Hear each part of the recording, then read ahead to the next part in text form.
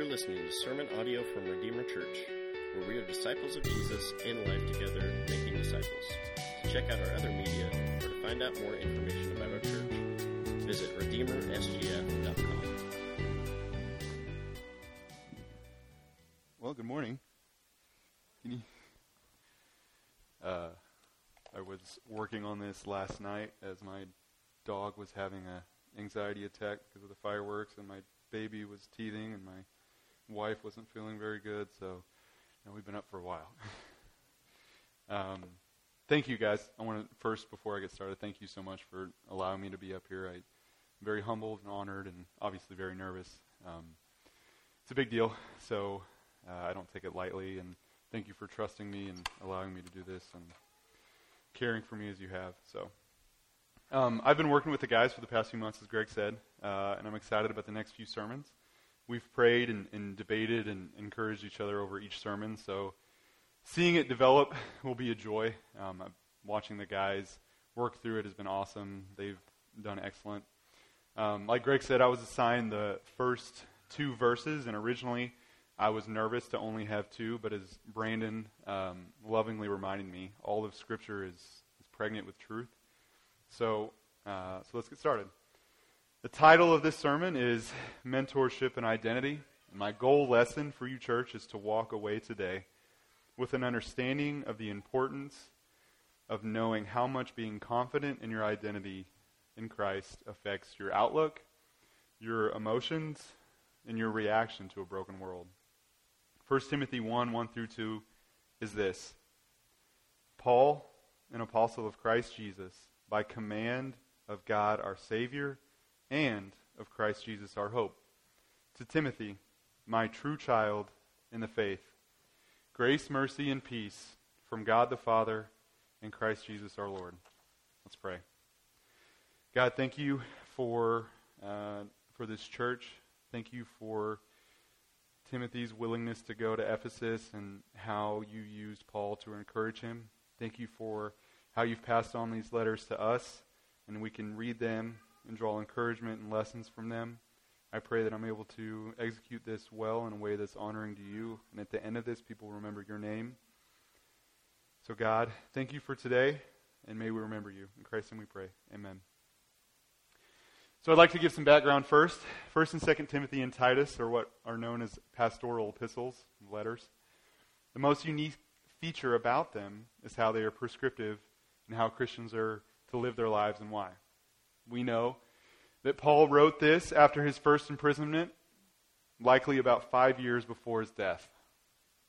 Paul wrote this to Timothy while Timothy was in Ephesus. Timothy was stationed here to combat false teaching. Culturally speaking, the temple of Artemis was here. The cult of Artemis was prevalent in magic and sorcery. Artemis was worshipped as the goddess of the hunt, among other things, and her great triumph is that she overthrew a titan to take control of the moon. Keep that in mind as we discuss culture during this series. So Timothy had quite a pig to wrestle here. Additionally, there was false teaching that was starting to gain influence in his church. And as we're studying this section, it should be remembered that these issues in Timothy are not unique. False teaching has always been around. In the garden, the serpent made Adam and Eve question God's very own words. And then right before this letter was written in Acts 20, Paul speaks to the same congregation and calls false teachers, quote, savage wolves, and how men will speak of twisted things to draw disciples away. Combating this is the essence of 1 Timothy. So bringing it back home, it may be needless to say that during this series we're going to be wrestling with a lot. At times, it can feel as if Redeemer has been really taking a lot of punches lately.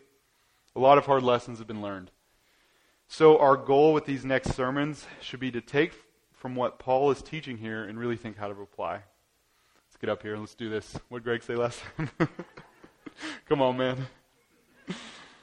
Today, our focus is going to be identity in Christ and how it affects how we should approach difficult tasks, how we should view ourselves in light of Christ, and how we are to emulate Christ in our conduct and discourse.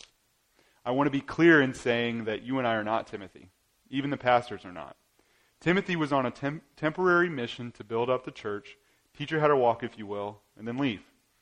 He and Titus were apostolic delegates. They were not permanent resident pastors like we have and like most churches have. Their ministry cannot be equated. But they were sent to apply Paul's commands to specific circumstances. This, ladies and gentlemen, is called hermeneutics. Even so, we can draw incredibly relevant lessons from the text and engage our church and community with biblical precision. My prayer is that this will be edifying. So let's start unpacking. Verse 1, Paul. Let's stop there. Paul introduces himself very similarly to how he does in all his other letters. It can be easy to look over. But I was assigned 2 verses, so we get a chance to dive into this text, word by word, and look at some things often missed. Paul uses his first words to establish authority by confirming his identity first. So, Paul, an apostle of Christ Jesus. In other words, Paul is saying, pay attention, for I am a special representative. I'm not sure if you know this, but you don't just become an apostle by choice. The role was given by no mistake, or choice of fortune, or assignment via schooling. Paul was not elected by man. Here he is saying, I, Paul, the person writing this letter to you, have been called by Christ himself. Do not neglect these words. Paul understood who God is, who he was, and who Timothy was. And then he explains it. He understood the authority of the one who called him and the authority he possessed as an apostle. What did Paul do with that? In other words, in worldly matters, what would Paul have done? In fact, what did Paul do with his previous authority before he became a believer and he was a Pharisee? He boasted his position and leveraged it to begin killing what would become a long line of Christian martyrs. But after grace, mercy, and peace, which we'll get to later, entered Paul through Christ, he understood his identity and stewarded his apostleship to do what? To raise disciples, to build the church, and to humbly accept imprisonment and death with joy. So what kind of relationship would we have if we were all like that? So the next 2 words are by command. Once again, Paul is establishing the very nature of his letter. It wasn't written out of boredom or loneliness, but deep conviction and concern for what Paul has learned of the church in Ephesus. Paul isn't saying, hey man, I got you a cookie because I was thinking about you. He's saying, brother, there is some serious heresy brewing in your congregation, and you've taken too long to weed it out. Now, here is how you must handle it. In saying by command, Paul is likely reminding Timothy that he too is bound under orders, as if to say, as I am commanded, so are you. As such, it is authoritative in nature, prescribing broad lessons and also specific instructions. It is unmistakably clear that Timothy is not to deviate from this teaching. There is no allegory to this. There is no, well, that's cultural shrug off that we as Christians really try to do with the text. Timothy is to put on scrubs and perform surgery. Let me ask you this. How different would the church be if we did not stray from the text? If we were passionate about staying committed to the delivery of God's unabridged word? Let me ask it this way. How different is a false teacher from a hesitant one?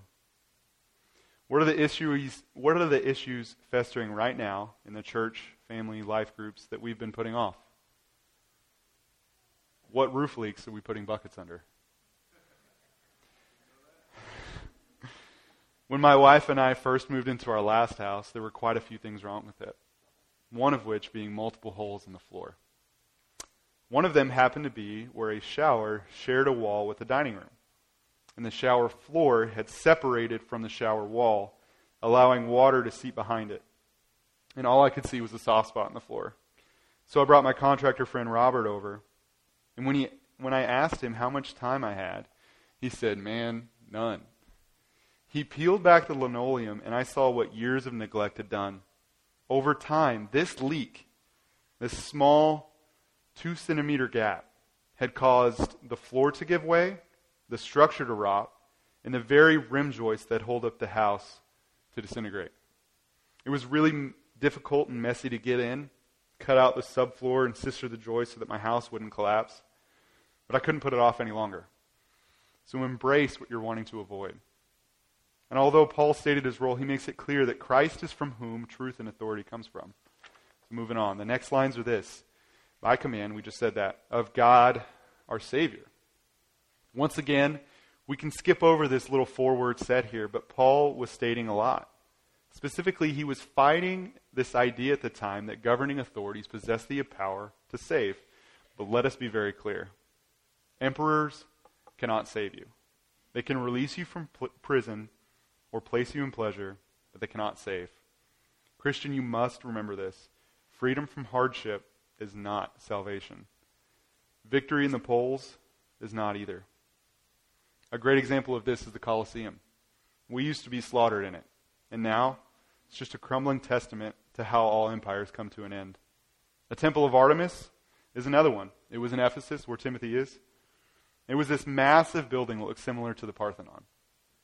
Feasts and parties and all sorts of pagan worship, I understand there's kids in here, would take place here. And now it's just a blank piece of earth with barely 2 columns left. I looked it up. The article had to take a weird picture of these 2 columns at an odd angle just to get both of them in. They're half crumbling. God's stated identity here is our Savior. That is, A, who we should view God as, and equally as important, B, who we should view our Savior as. This is crucial. Without these 2 views, our heart starts manufacturing idols. So building on that, by command of God our Savior and of Christ Jesus our hope. Christ Jesus is our hope. Rest there, Christian. I could close my Bible and step off. God is our Savior and Christ is our hope. Done. That's it. Rest in the hope. Rest in that your hope is in Christ, because he cannot fail or lose or be defeated. 2,000 years of relentless attacks on his bride, and yet she continues to flourish. And I had to Google search who Artemis was. I don't want it to be ironic that I'm speaking about embracing what you're avoiding and saying rest. I want you to take resting in Jesus to mean knowing that Christ's identity is king, and he is king, over whatever outcome will happen when you embrace what you're avoiding. So Paul reminds Timothy that his congregation needed to stand on the truth of God's word and to fix their hope on the gospel of the Lord Jesus Christ. I like to imagine Timothy receiving this letter. Timothy, who is both new in life and new in faith, has a mentor who is seasoned in Scripture and ministry writing to him. It's pretty cool. Upon receiving this letter, he probably reads it earnestly before he got home. We know from the context that he was struggling to correct a lot of sour theology. And Paul's first words point straight to Christ and remind Timothy of who it is we serve. When I was in youth ministry in college, we'd be facilitating a lot of local mission trips for high schoolers. And it was quite common for high schoolers to idolize college kids. And as we taught and led these kids, we were clearly instructed to point to the cross and duck, lest we become the hero of the mission trip. So we do not worship pastors or apostles. We learn from their worship so it may fortify our own. Timothy's instructions were to stand fast, and so are yours. Paul uses his next words to encourage his disciple in the faith via deep, impactful words that affirm Timothy's new identity in Christ. On to verse 2, to Timothy. Timothy and Titus were sent out around the same time, and while we're not addressing Titus, it is important to know the context. Paul chose 2 men who were experienced, but less mature, less social standing, less honor, and yet entrusted them to steward tough churches. Think about that. The first mention of Timothy is in Acts 16. Paul and Timothy met in Lystra, and Paul took Timothy to be a disciple. From here we know that Timothy assisted Paul in a number of different ministry contexts. What little we know about Timothy actually gives the next section of passage a lot of weight. It's the crux of this sermon, in fact. Paul affirming Timothy's identity in Christ. True child in the faith. Paul calls Timothy his true child in the faith. Something I have noticed in men and women is that when the more sure of who they are in Christ, the more confident they are in every aspect of their life. Conversely, I have seen offices, businesses, families, friendships, and even churches crushed by the lack of security Christ freely offers. So I will add to the question earlier. How would the Big C church look like if A, we would not stray from or omit difficult parts of the text, and B, if we were confident in who our identities were in Christ? We have routinely addressed identity here, but I will add this. Your identity outside of Christ is grievously empty.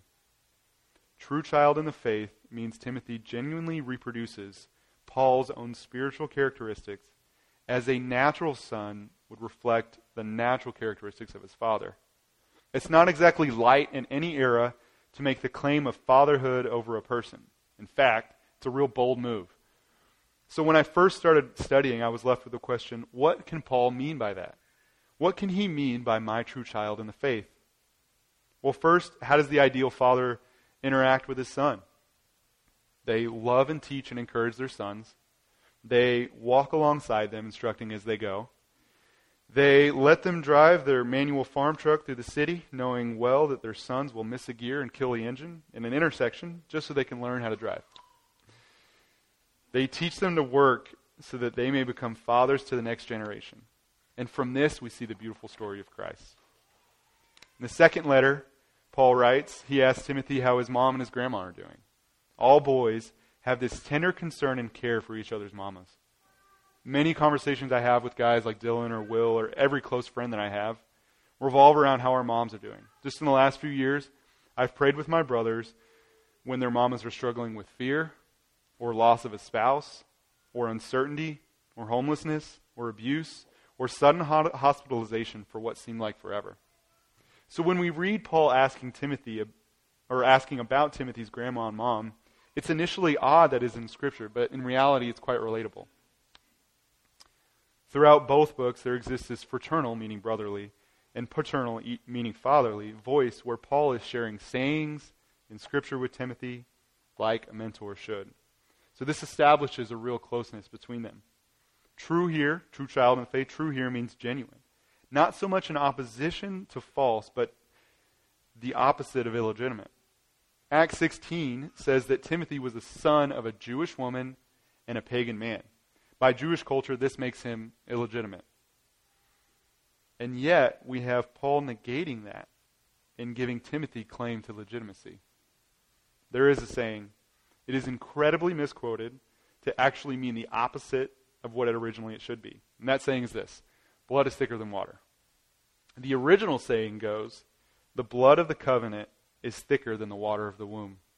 Meaning, my tie with you through Christ is more important than your tie to your family. Paul and Timothy epitomize the saying. I try to take pride in my family lineage, and consistently it's fallen flat. For example, just the immediate family between Erica and I have no less than 17 divorces. On my side, 2 of the patriarchs are missing totally. That means that 2 whole dads are MIA.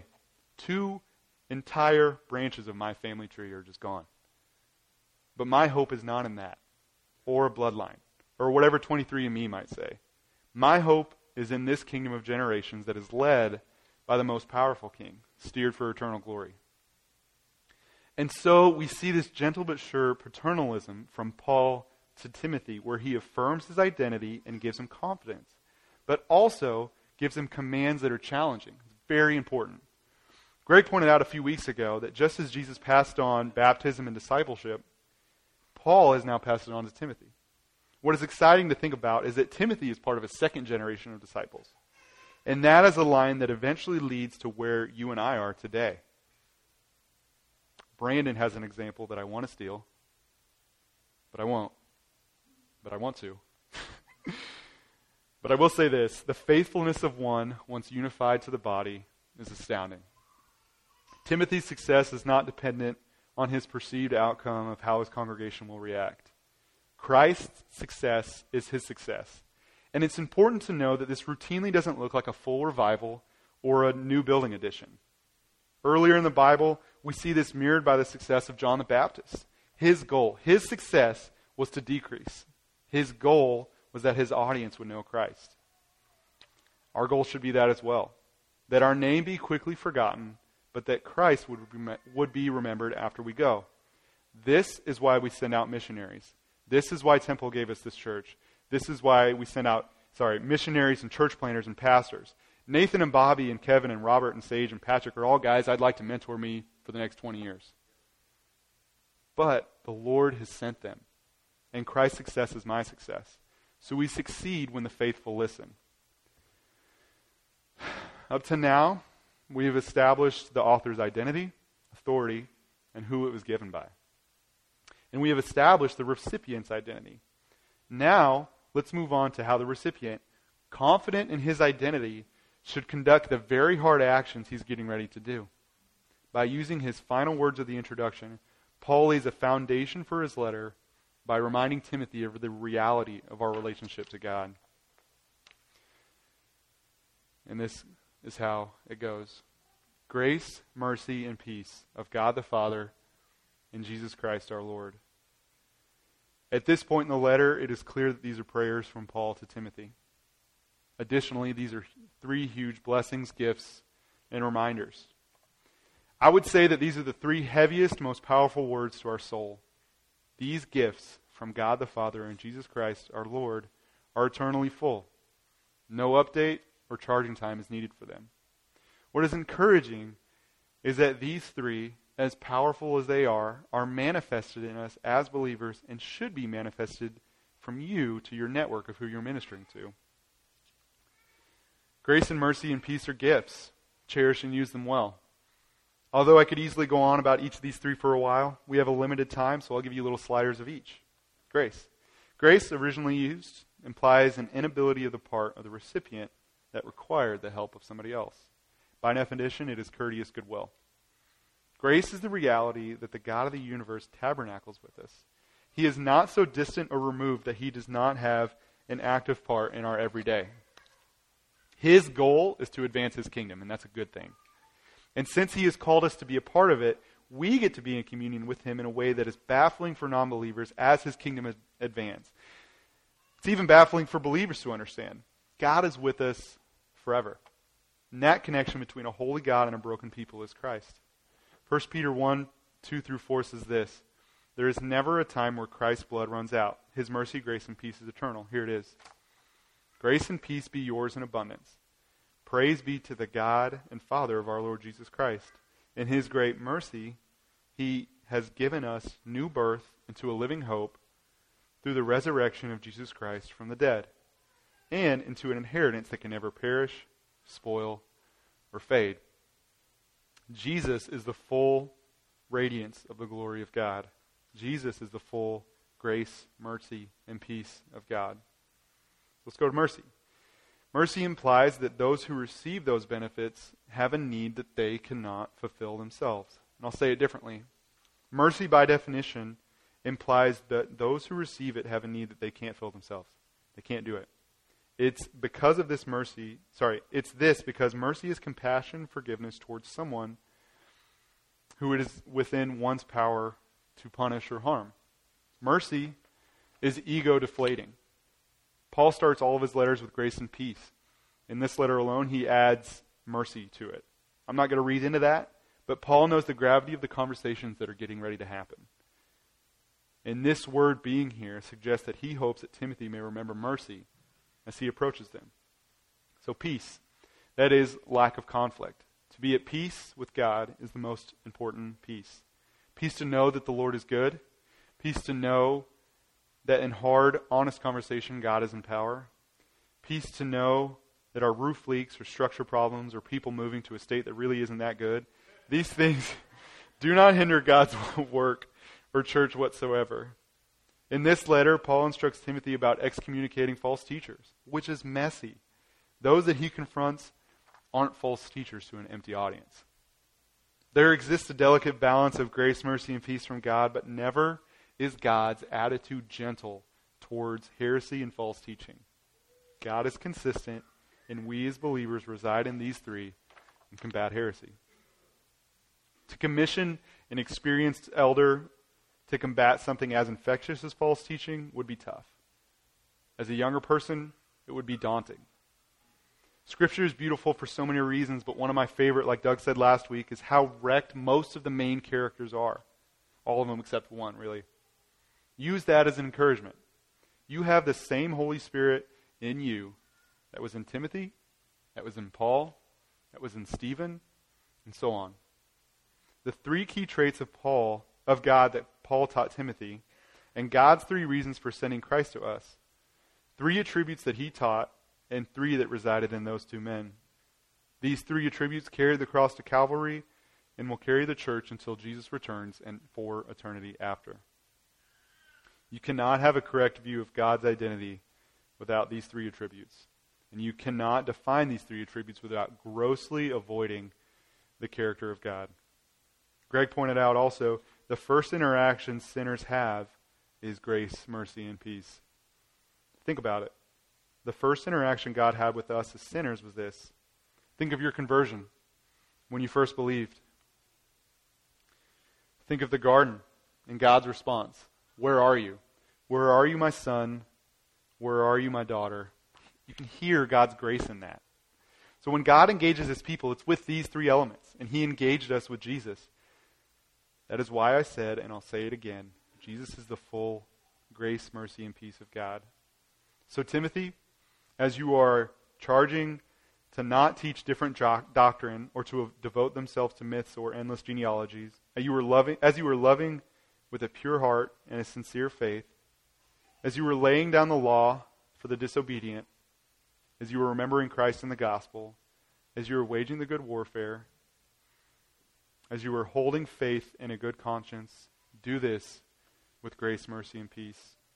I will add to the question said again, how would the Big C church look like if A, we would not stray from or omit difficult parts of the text, and B, if we were confident in our identities, or who our identities were in Christ, and C, if we handled all issues both in the church and out with grace, mercy, and peace at the forefront of our hearts.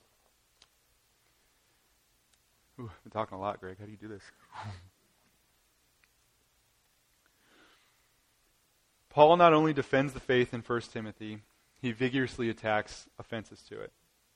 Later on, we'll read that he immediately sets out to stop false teaching.